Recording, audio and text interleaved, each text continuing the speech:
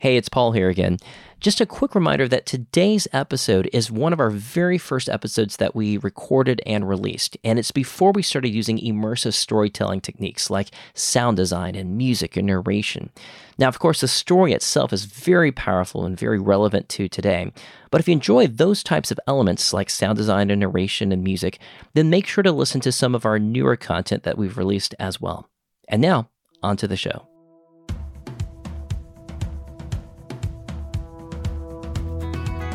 And it says, on this date, this court hereby declares that Griffin Anthony Fuller shall now be the heir of Robert and Heidi Fuller. And then it had a little clause that said, and shall be entitled to all the same rights and privileges as if he were their own natural child. In that moment, salvation became clear. Like in that moment, that's like all I was seeing. I was like seeing the legal decree of my salvation. I'm Paul Hastings, and you're listening to Compelled, real people telling true stories about God's compelling love working in their lives. Welcome to episode 10 of our podcast. We're over halfway done with our season, and whether you've been listening since day one or you're joining us for the first time, we're glad you're here.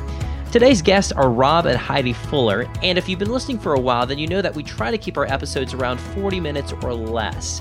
But in the process of editing today's episode, we realized that we really needed more than just 40 minutes to tell Rob and Heidi's story well. So today, you'll hear part one of their story, but be sure to tune in next week to hear the second half. God chose a unique way to build Rob and Heidi's family through adoption. Their journey has been marked by times of great difficulty and deep discouragement, but even more so by God's miraculous provision and boundless grace.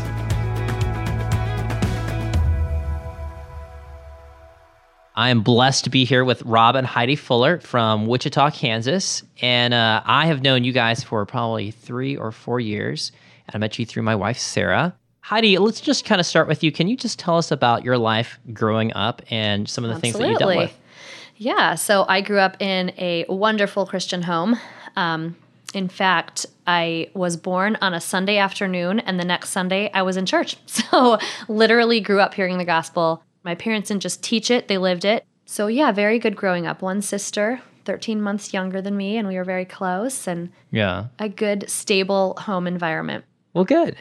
I know that there was something significant that happened to you as a child. Can you tell us about that? Yeah, absolutely. Well, one thing very foundational to my life, I have had a lot of problems with my eyes. The first one came about when I was just 6 years old. I was basically legally blind from the time I was born, and so they put me in glasses at age 2, contacts in age 5, and my childhood just kind of splattered with episodes where detached retinas would just keep coming back. And there was really no explanation. They didn't really know why it kept happening, but it did, just over and over. So when I was 16, I went blind in my right eye, but I have fairly decent vision in my left eye. Wow. So then tell us, how did the two of y'all meet? Heidi tells the story the best on what her first memory of me. Oh, my good. First memory of Rob, we were at Camp Jim in Minnesota. Stands for Jesus is mine. Okay. Camp Jim. And I probably was in, 10th grade, I'm guessing. 10th grade, you would have been in, 9th grade.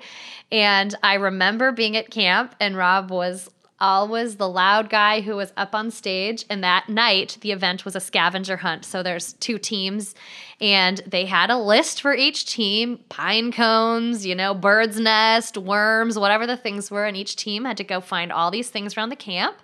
And so they brought us all back at the end of the night, and the director is up there calling out, "Bring your bird's nest," and then the people would run up with their stuff, and bring the pine cones, and people would run up with their stuff. Well, he said, "Bring up your worms," and they had to be live worms. And I was sitting there, and Rob had his team's worms. Of course, everyone in the place is going wild and screaming and cheering for their team. And the director says, in all this hype, he says, $1 million extra points to the first person to eat their worms. Oh. And he didn't even think twice about it. He popped the worms in his mouth and ate them, and I was mortified. Oh my goodness. And he, come to find out later, he was totally joking. He was not expecting anybody to do this. And yes, and I threw a worm down. That's my first memory of him. Oh my goodness. Okay, so that's your first memory of Rob. I mean, Yeah. was it love at first sight? After Absolutely not. No. I thought, who does that kid think he is? He was always up in front. I thought he was so arrogant. Yeah, I I was not tried impressed. to do special music I at was not camp and impressed. stuff, and it was, you know, Interesting. so So then what happened? Heidi was taking her senior year of high school as a freshman in college. Yeah. And my older sister was going into college, and so somehow And we were roommates. they talked Heidi into being her roommate. And I remember his sister didn't have her license. They lived about an hour and a half away from the college that we were at. And she would ask me, please take me home for the weekend. I want to see my family, you know, and we were roommates, but we weren't really like friends outside of that so much. So I would always come up with a reason why I couldn't take her home that Wow. weekend. But one weekend, there was this boy that I liked, and he was on the handbell team, and he was going to be at their church. And I'm like, okay, I'll take you home this weekend. A very selfless act on my part, right? Yeah. So I took her home that weekend. We went to church. The whole handbell thing happened. And then after church, I was ready to go. It was time to drive back to school. And his sister kept saying, no, please stay a little longer. Stay for pizza. Stay for pizza and a movie. I promise. Right after the pizza and the movie, we'll go back. Yeah. So finally she talked me into it. And I said, okay. So I get my pizza and I go down to their basement. There were these 2 recliners at the back of the room and then some couches, and everybody else was sitting in the couches. So I went and sat back there by Rob. I don't think, other than our few encounters at camp and a little bit of small talk in passing, I don't think we'd ever had a conversation. I mean, I don't think we really knew who each other was. We had never talked.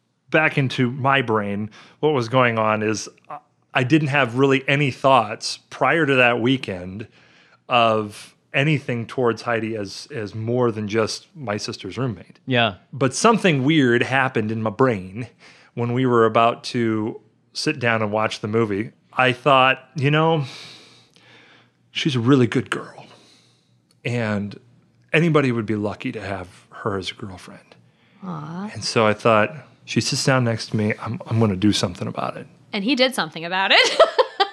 Yeah. We were watching the movie, and out of nowhere, Rob Fuller reaches over and holds my hand. Wow. I had never even talked to him. I'd never even had a conversation with him, and he reached over and held my hand. What a We player. we just kind of like intermingled the 2, the pinky and ring fingers, and that's about it. And we sat there for about half shocked. the movie. I thought, who does this boy think he is? I don't know if I was shocked or I don't know. I was shocked, but I left my hand there. You So didn't I slap him had off. equal part in this, but I left Yes. my hand there and I was just shocked. And I kept thinking, what am I going to do when this movie is over? Because this is going to be like the world's most awkward moment, okay? And it was. Yeah. Because the movie ended, everybody went upstairs, we were gathering our things, and he looked at me and he goes, can I email you sometime? And I said, That's all I sure. had. And we started emailing, and pretty soon I started coming and bringing his sister home every weekend. So then let's kind of move forward through time. Then you guys got married, and then y'all got a job, or Rob, I assume you got a job working in ministry. Kind of take us from there. Yeah, I graduated college in 2004 with a degree in music and a degree in Bible. And I got called as a youth and music pastor in a small church in Indiana, in Bern, Indiana, called Grace Bible Church. It was going well for a little bit, and then we hit some rough patches. What do you mean by rough patches? There were a number of factors going on. It was the first time either of us had lived away from family, so you immediately remove that support system. You are fresh out of everything, new onto the scene, thinking you're going to conquer the world. And so in a lot of ways, it's a reality check. You know, it was a reality check of, oh, we're not as cool as we thought we were, you know, maybe a little bit of that. But around that exact same time, we desperately wanted to start a family. We had been married for 2 years, and everybody else was having children. My sister already, she at least had one. She may have had 2 kids already by that point in time. But we really, really wanted to have a family, and that wasn't happening either. So you combine all of those pieces together, and it was just a really, really dark time in our lives. Just you're faced with I thought I had control over all of this. Yeah. And you realize I don't have control over any of this. Yeah. But I can 100% remember when it changed for me. I was sitting in church. We had a guest speaker, and he was speaking on submission to God's plans. I don't remember the passage he used. I don't remember any of that. I just remember sitting there thinking, this is totally my problem. I totally get why I am struggling with this. I am not submissive to God. And it was just like it all came crashing in on me. I was just really deeply convicted, like, I wanted a baby, but what if God didn't want me to have one? And that really affected me deeply. The thing that really stood out in my mind was adoption, that maybe God was orchestrating all the pieces of our life because that's what he wanted. So for me, that was a very huge turning point where I just submitted to God. I came home, I talked to Rob about it. Of course, he was thrilled. Up until that point, I had brought up adoption before because we just hadn't been able to get pregnant. And I said, well, what about maybe we should look into thinking about adoption? And you got to understand my wife's personality. She's a very driven person. No grass grows under those feet. So once she made that decision, she said, so Rob, let's do it. Let's figure it out. Let's call somebody. I don't know who to call, but let's call somebody. As a teenager, I had so many friends whose lives were transformed by attending a Worldview Academy leadership camp. For many of them, it was the highlight of their summer because it was such a spiritually engaging experience. And today, Worldview Academy's mission continues. If you have a student between 13 to 18 and you care about equipping them with biblical truth so that they're prepared to stand firm and engage with the culture, then Worldview Academy is what you're looking for. Worldview Academy's week-long summer intensives cover topics in apologetics, servant leadership, and evangelism, all while building deep friendships with like-minded students. Your student will engage with 25 hours of interactive teaching, addressing questions like, how do I know that the Bible is true? Does God really exist? Who defines what is right or wrong? And what difference does that make in my life? Since 1996, over 42,000 students have called this one of the best weeks of their life. And with 18 summer intensives all across the country, there's certain to be one near you. Learn more and get 10% off your student's camp registration as a Compelled listener by using the promo code COMPELLED at worldview.org. Register for camp today at worldview.org while spots are still available. And remember to get 10% off using the promo code COMPELLED.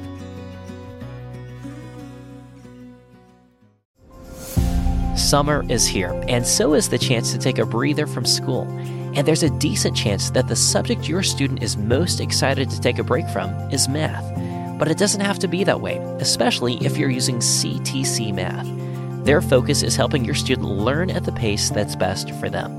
Every lesson is fully online with interactive questions and clear explanations. And their video tutorials take difficult concepts and break them down into digestible ideas. But here's the crazy part. They have a 12-month money-back guarantee. That's right, you can use CTC Math for an entire year. And if you don't like it, or it didn't work out for you, or if you're just unethical, which as a Compelled listener, I hope you're not, then you just shoot them an email and tell them that you'd like your money back, and they'll gladly refund your entire purchase, no questions asked. There is literally no risk for an entire year. You can't beat that. Because their heart is to serve your family. That's why they sponsor Compelled, so that we can continue creating stories that will bless and encourage your family. And they want to do the same for your students' math needs. So whether summer is a time for your student to catch up, keep up, or move ahead, CTC Math is there. Learn more at ctcmath.com. Again, that's ctcmath.com. So I talked to our senior pastor at the time, and he mentioned Baptist Children's Home in Valparaiso, Indiana. Had the meeting, asked about the process, what it would take, what it would look like, things like that. And we weren't really like signing on the dotted line, but we were just getting information. And this was the beginning of November 2005. And I remember he sat us down and he said, the process is a long process. He said, from the moment couples sign on the dotted line, or from the moment they decide this is what we're going to do, he said, you're going to probably be waiting 1 to 2 years. It's going to be a process. So all of a sudden Thanksgiving rolls around in November, and we had both sides of our family come to Indiana to be with us for Thanksgiving. As soon as we had cleaned up from Thanksgiving, we get a phone call, and he just said, so you're not going to believe this, but he said, I have a birth mom that just chose you to adopt her baby. And I was just totally blindsided because my mind wasn't even thinking this was going to happen. I thought everybody waits for years. We're not even done with the home study. How in the world could this happen? Yeah. And he said, well, I know this is fast. And I know you're probably like, what do I do next? And he said, but let me just walk you through it slowly. She wants to meet with you. And I figured, okay, well, I guess we can go through the next open door. That anything could happen, right? So we said, okay. Our family still didn't know any of this was happening. We thought, okay, we're going to go meet with some lady named Abigail out in Ohio. And we get to this dark little lawyer's office, and Abigail and her lawyer were sitting on one side of the table, and Rob and I were sitting on the other side, and then our agent from Baptist Children's Home was there, and he kind of tried to guide this very awkward conversation. And we maybe sat there for an hour, but in that time, Abigail said almost nothing to us. Yeah. She didn't even talk. And so when we got up to leave, I actually looked at him and said, well, that's a closed door. We'll never hear from her again. Yeah. And I really thought it was. And truthfully, we weren't invested in the process enough that would have crushed us because we hadn't really wrapped our mind around this yet. It just was boom, boom, boom, boom, boom, so fast. So we didn't think much of it. But 2 weeks later, we went to Minnesota for Christmas to be with our families. So you have all the holiday stuff going on. So it's almost like it was out of our mind. And again, our families still don't know. And we're in Minnesota, and it was December 26th, the day after Christmas. And we got a call from Abigail's lawyer. And she called and said, would you have a minute to talk to Abigail on the phone? She's got some questions for you. Well, this was out of nowhere. We thought we're never going to hear from her again. And we said, sure, we'll absolutely talk to her. And she says, well, I actually just have one question for you. And then she proceeded to say, you know how when you go and apply for a job, the employer picks you for the job? And she said, but really, you have to kind of pick the employer too and say, yes, I'll come work for you. So my only question is if I chose you to adopt my baby, would you choose him? And we were just dumbfounded. We thought, has she faced so much rejection in her world that she doesn't think we would take this baby? It was just so totally not what we were expecting. Yeah. And we said, absolutely. We would 100% take him. And she said, well, there's a lot of drug history in my family. And a lot of us, and she just proceeded to go on. And there's been suicide. And none of us have graduated high school. And she just goes on with this litany of everything wrong with her family. And it was, but would you still take him? And we were like, 100%, that you haven't changed our minds not even one little tiny bit. This does not affect our decision. We said we would absolutely take your baby. Yeah. And then it kind of got quiet. And she said, well, then you're the ones I want to be his parents. And it was just like... And I just burst out in tears. I just started heaving in the seat. I'm an emotional person anyway. And boy, it was so out of the blue. And then it just... unexpected. Unexpected. And then that statement that I want you to adopt my baby. And that I was going to be a dad. I knew right then, I'm going to be a dad. And then we said, when are you due? Yeah. Because here we were without a baby room, without any baby furniture. We had nothing. And this had happened so incredibly fast. We weren't prepared for any of this. And she said, well, I'm not exactly sure when I'm due, but I think it could be any day. Okay. So it was one of those situations like, so we need to go home and paint a baby room. So we didn't really know when she was due, but we went home and set up a baby room in one day. The funnest thing that day, though, was calling up all my aunts and uncles and everybody and saying, hey, Heidi and I have great news. We're going to have a baby. I'm going to be a dad. Yeah. And they're like, oh, yeah, and they're asking, when is she due? And I said, well, anywhere between 4 and 6 weeks. And they all like go dead silent because we'd just like 3 days before been with them. Yeah. And they'd all seen Heidi. Yeah. And she was not 7 months pregnant. And so they're all just like totally dumbfounded. What does this all mean? And so then I would go on and say, we're going to adopt a little boy. And it was one of the funnest things. I got to do it like 3 or 4 times. And I look back and I say, God sovereignly crafted the perfect unquestionably situation for us. I mean, you could not have scripted a better adoption story than our adoption of Griffin. She, after she chose us, she wrote out a plan and explained to this doctor that was going to deliver the baby and all the hospital staff that I want these guys, I want his parents in the delivery room. I want him handed to them. I want them to cut the umbilical cord. It was her plan. She scripted this story. And that's exactly how it happened. We got a call at 1 a.m. that she had gone into labor. And we got there, and my wife, wanted to be presentable for her new baby boy. Yeah, I had to stop in the bathroom to do my makeup. To do her makeup. This was 3:30 in the morning. Oh, my goodness. It's like silent in the hospital. I said, hold on. I need to go do my makeup. So we're waiting, and I'm twiddling my thumbs thinking, I want to get up there. I want to get up there. And then we get up there we get up to the maternity ward, and the nurse says, "Are you Rob and Heidi?" And we said, "Yeah." She goes, "You need to come right now. She's been holding off. We know she's been holding off waiting for you." Oh, man. And so we trucked on in there, and they put us in a little holding room while they got everything decent in there. And then we came in, and it was less than 5 minutes. It was almost as soon as we came in that room, he was born. He was coming out screaming. I cut the umbilical cord, and we sat there and looked at our little baby boy. Wow. So during that same time period, when I had submitted to God that, okay, if you want adoption, then I'm willing to do that, I still had a mind just filled with questions. I mean, I remember sitting there as this young girl thinking, does this baby know I'm not their birth mom? Do they feel differently about me? Like, I just had so many insecurities because I just didn't know. But it seems like the older he got, it's like I was working into this place of, okay, this is a really, really beautiful thing. This is a really, really good thing. And one of the dates that really stood out was the date of his finalization. So after we took him home, which was a great experience, 10 months later is when the adoption became legally finalized. Just the process just takes time. And so I remember it was October of 2006. We drove back to Valparaiso, Indiana to have his adoption finalized. And we were there in front of this judge in our matching outfits, and getting all our pictures with the judge. And then he, puts his gavel down and declares him our son, and he gives us the papers, and we leave. So he's driving, Griffin's in the back seat, and I'm reading these papers to him. And it says, on this date, in October 2006, this court hereby declares that Griffin Anthony Fuller shall now be the heir of Robert and Heidi Fuller. And then it had a little clause that said, and shall be entitled to all the same rights and privileges as if he were their own natural child. And when I read that, there was something about it that just absolutely gripped me. And I start crying, and Rob is crying. And next thing we know, we're pulling the car over because we can't drive and cry. In that moment, salvation became clear.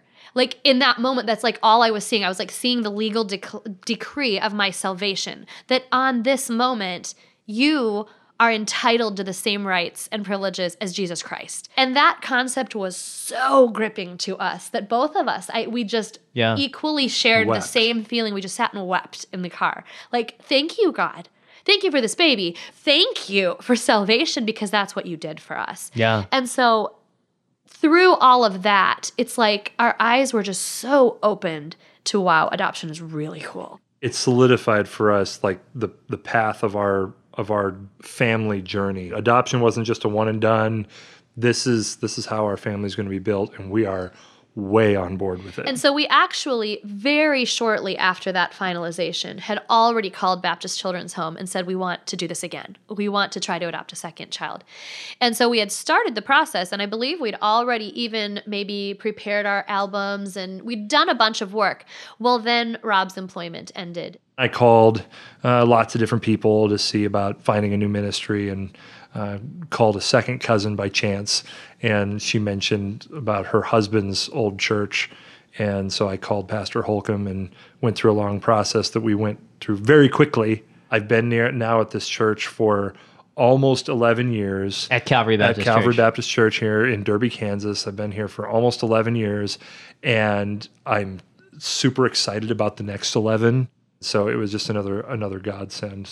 But in that transition, since we had moved states, it compromised our adoption paperwork because it's going to be different in every state. And so while we had started the process of we're going to adopt a second time, we had started it in Indiana. Well, when we relocated to Kansas, it was all null and void. Brand it had, new paperwork. Yeah. So we moved, and all of a sudden, everything in our world changed. I mean, the same time period in which we moved, so that was October of 2007, my eye problems came back. Yeah. And they came back bad.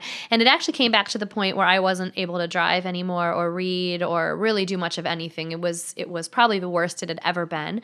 So you had that piece in the mix at the exact time of our transition. Oh, wow. So we had relocated and we were unable to buy a house. So we We were called living in this little apartment that was Not basically nice. like slums. So here I am in my mind thinking, even if we wanted to adopt, no one is going to approve us. Right. No one. Yeah. They're going to see this living condition. They're going to see my health. And there is no way anybody is going to approve us. Yeah. You know. And beyond that, adoptions cost around $30,000. Well, we'd been saving and we'd always been like a no debt, no debt, no debt. So we'd been saving for this, but I don't even think we had 10,000. But little by little, God opened up a few doors and we were put in contact with somebody who did approve us for a home study. But even with that piece, I remember thinking somebody's still going to look at my profile. They're going to look at my profile and no one's going to pick me. Because why would anybody pick me? This doesn't even make sense. I wouldn't pick me. Yeah. And so I remember sitting in that apartment in this first year after this major transition with this church full of people that I really couldn't even see, and just so many new pieces happening. And they had asked me to play an offertory one week. To play the piano. To play the piano, 2008. And to learn this music, I have to hold it 3 inches from my face. Oh my goodness. Put it down and memorize it. This is how I was learning this song. So I'm looking through my books. What am I going to pick? What song am I going to pick? And it was no question. I came on a song. It was Does Jesus Care? I'm like, that's it. That's the song I'm picking. And I remember sitting there. Griffin would be napping, and I would sit there holding music up to my face, memorizing it, putting it down, and playing on a little keyboard in my dumpy apartment, and I'd start singing along. And every time I'm singing, I am like, this is what I'm saying. Like, I'm crying through this whole song, okay? And I'd get to the chorus, and it's like, oh, yes, he cares. I know he cares. His heart is touched with my grief. And I would be like, trying to psych myself up, right? He does. He really cares. He cares. But I'm crying through this thinking, but I don't really know. I don't really know if he cares, but I think he does, Yeah. Recently, my family has been enjoying Redeem TV. They're a Christian streaming service that's ad-free and fee-free with over 250,000 subscribers spread throughout the world. We love their wide selection of movies, documentaries, and children's programming. And their library of edifying titles is always growing and is sure to have something for you. For your next family movie night, I encourage you to visit redeemtv.com or download one of their apps to your device or smart TV and start streaming goodness wherever you go. And don't forget, they have no fees and no ads. Get started at redeemtv.com. On August 24th, my phone rings and I answer it. It's an unknown number. I don't have a clue who this person is. And literally the lady on the other end just says, hi, I'm so-and-so from Adoption Advantage. And we're out of Tennessee. And she's like, I know you don't know who I am, but there was a baby boy that was born this morning in Memphis, Tennessee. He's up for adoption. And I heard you might be interested. And it was just so totally out of the blue. This baby was born. I get this phone call about 4:00 in the afternoon. Do you want him? And I was like, yes, of course we do. Of course we want him. And I'm like getting more and more excited as I'm talking to this lady on the phone. And I had a little piece of paper. I thought, tell me the details. Just what do I need to do? We're there. Yeah. So I'm writing down all of these details. And she's saying, you could meet someone here and you bring your home study and all these pieces. And right as I'm about to be done, she says, and you bring a check for $28,000. And my heart just totally sinks. $28,000. $28,000. I thought, are you kidding me? Like, we absolutely don't have that kind of money. We want him, but we can't. Like, we can't do this. This is a Saturday. Even if we could get a loan, you can't do it on a Saturday. There was just everything about it was totally impossible and totally ridiculous. And so I said, oh, I am so sorry. I said, we would love to adopt him, but there is no way that we could afford that. And so I was saying goodbye. And of course, Rob had only heard one side of the conversation from behind me. And as I'm saying goodbye, he's like flagging me down in the background. He goes, no. We need to pray about this or something. He said, ask if we can have a minute to pray about it.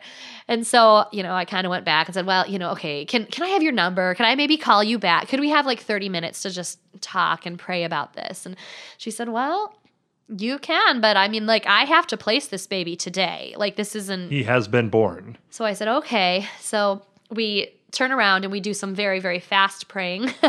And he called his dad and I called mine. And I think we had resigned in our minds that we had to make a life-altering decision immediately. Right. And so we thought, we don't have the ability to make this. And so really both of us were like, we're going to call the people in our lives God has put there. And whatever they say, that's what we're doing. Yeah. I mean, we were going to call our pastor and our dads. Yeah. Her dad is a very wise financial person and has taught my wife a lot in that. And through that, I've learned a lot. And so we thought, probably what he would say is, this probably isn't the one for you. God will give you what you need to do what you need to do, and God's just not giving you. That's what we expected. So when I called him, ironically, he said, Heidi, I need a minute to pray about this. And so I said, okay, great. You guys pray about it. Give me a call back. And yet when he called back, he got on the phone and he said, your mom and I just finished praying about this. We think this is so providential. Things like this don't happen to people. We think you need to go get that little boy, and we're going to wire you the money. And in an instant, it was like we had the support of all the godly leaders in our life, and now we had the funds. Oh, my goodness. And he goes, you guys pay me back when you can. This was, in a 30-minute time span, all of this happened. And here I was scheduled to play this song at church the next day. And it was just like this real life. He cared. Yeah, it was. He cared. It was so vivid for me. So at 4 p.m, we start working on this whole thing, and by 5 o'clock, we are making plans to drive to Memphis, Tennessee. The whole way looking at each other saying, are we really doing this? Are we really doing this? Yeah. I remember looking at our check register thinking, how are we going to have gas money to get home? And so for me, like, this whole thing was such a test of my faith because that is not how I operate. And then we would look and say, well, what are we going to name him? I mean, yeah, we were trying to figure out names on the way down. We were driving, and they gave us a call because they knew we were coming, and they were saying, what name do you want on the birth certificate? And we had been talking. We kind of had... Well, many times I had said, if we have another boy, I want his name to be Reese. I just loved that name. I said, you named Griffin, I pick Reese. And so Rob's sitting there like talking Reese Fuller, and they say, what about a middle name? And Rob's he's motioning to me. What's his middle name? What's his middle name? So we're kind of like, I don't know. We need an A name. Aaron? And I Aaron? kind of just spit out Aaron, so it wasn't a thought over name, but it was, okay, Reese Aaron. I guess that goes. Okay, tell him Reese Aaron Fuller. Yeah. But the coolest thing is that, so here I am in this place of, could God really do this? And every day he did. Every day. I mean, we get down there and no sooner have we been there 2 days than a friend of a friend of a friend knows somebody in Memphis who just so happened to be moving and selling their house, which just so happens to have furniture still in it, but they've already moved. So they say, sure, bring them the keys. They can stay in that house as long as they need to, free of charge, while they adopt this child. Wow. God just continued to provide over and over in little ways and big, but we had only been back in Kansas for 1 week when it was a Sunday morning and the service was about to start, and Pastor Holcomb came and pulled us out right before the service, and he said, hey, I got to tell you guys something. And he pulled us back to a side room and he goes, the church received a gift this week in the amount of $10,000, and it was earmarked to go towards the Fuller's expenses. Oh, wow. And he says it's an anonymous gift and it's to help cover some of your debt. So in an instant, a large portion of our debt was gone. And then through a variety of things we were able to sell, we were able to get the rest of it. So within a 6-week period of time, his adoption was totally and completely paid for. This impossible situation. Each of my children I could look at as, with Griffin, it was like, this is submission.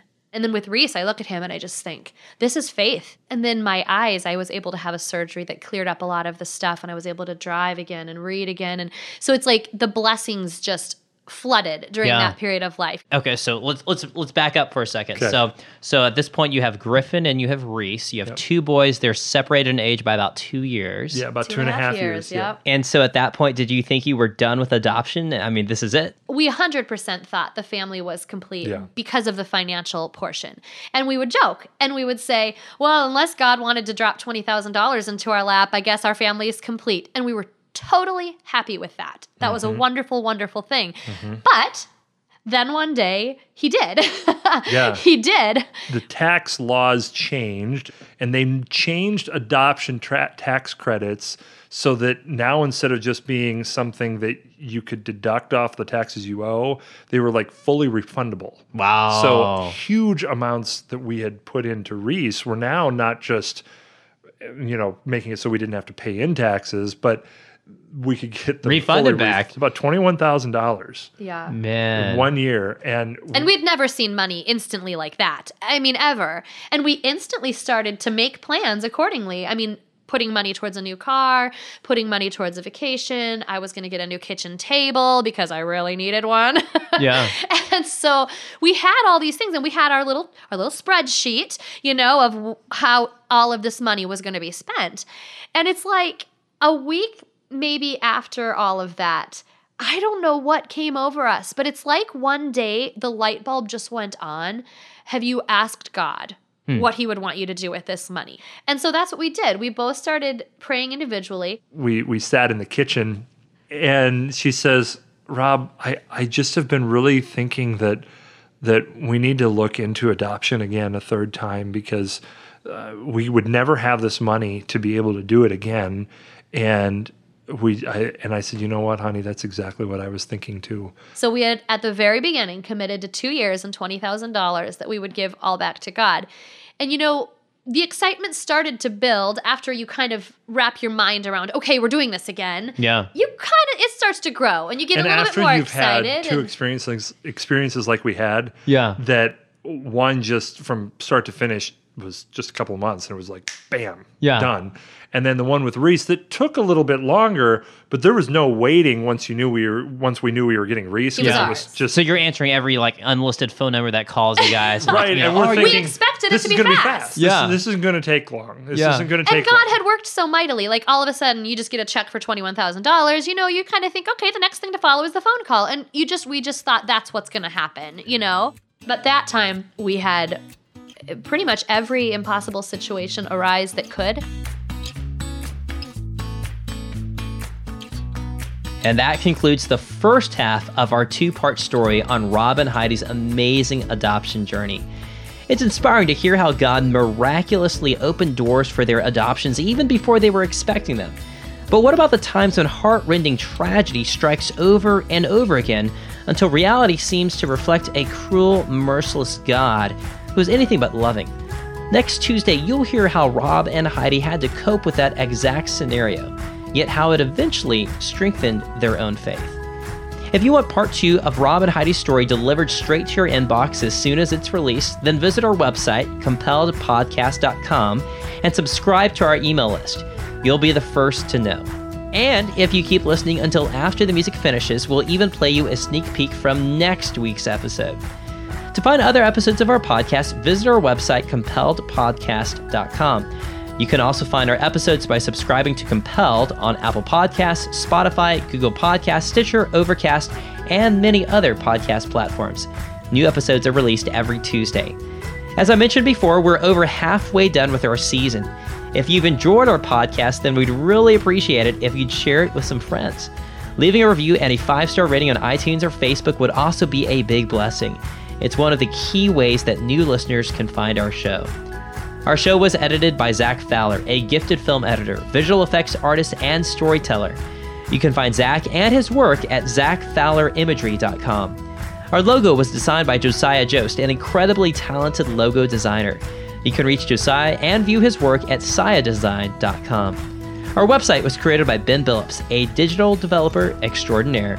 You can follow Ben on Instagram at ben.billups. Our assistant producer is none other than my lovely wife, Sarah Hastings.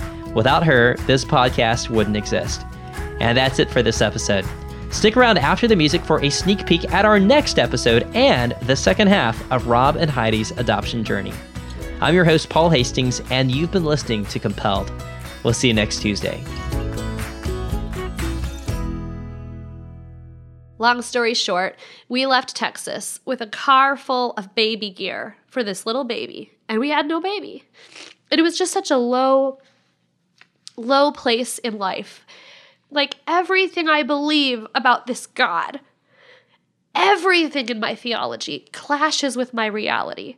It does not match, and it's not ending. By then, it had been a year and a half of this. A year and a half of over and over and over and over. When's it going to end? This episode is brought to you by the Truce Podcast. I'm sure you've been there. You're at an event, a dinner, a small group, and someone says something like, "If you're a Christian, you have to vote Republican." That raises an interesting question. How did evangelicals like me get to the place where we just assumed we'd all vote one way? This season on the Truce Podcast, we're diving deep into the complexity of the 1970s and 80s to understand how evangelicals tied themselves to the Republican Party. It's a story that involves murder, corruption, redemption, and our need to be heard. I'll be talking with celebrated historians like Rick Perlstein, Pulitzer Prize winners Frances FitzGerald and Jesse Eisinger, and some of the best guests I've ever had. Truce is the show that uses journalistic tools to look inside the Christian church. We press pause on the culture wars in order to explore how we got here and how we can do better. Subscribe to Truce anywhere you get podcasts or listen at trucepodcast.com.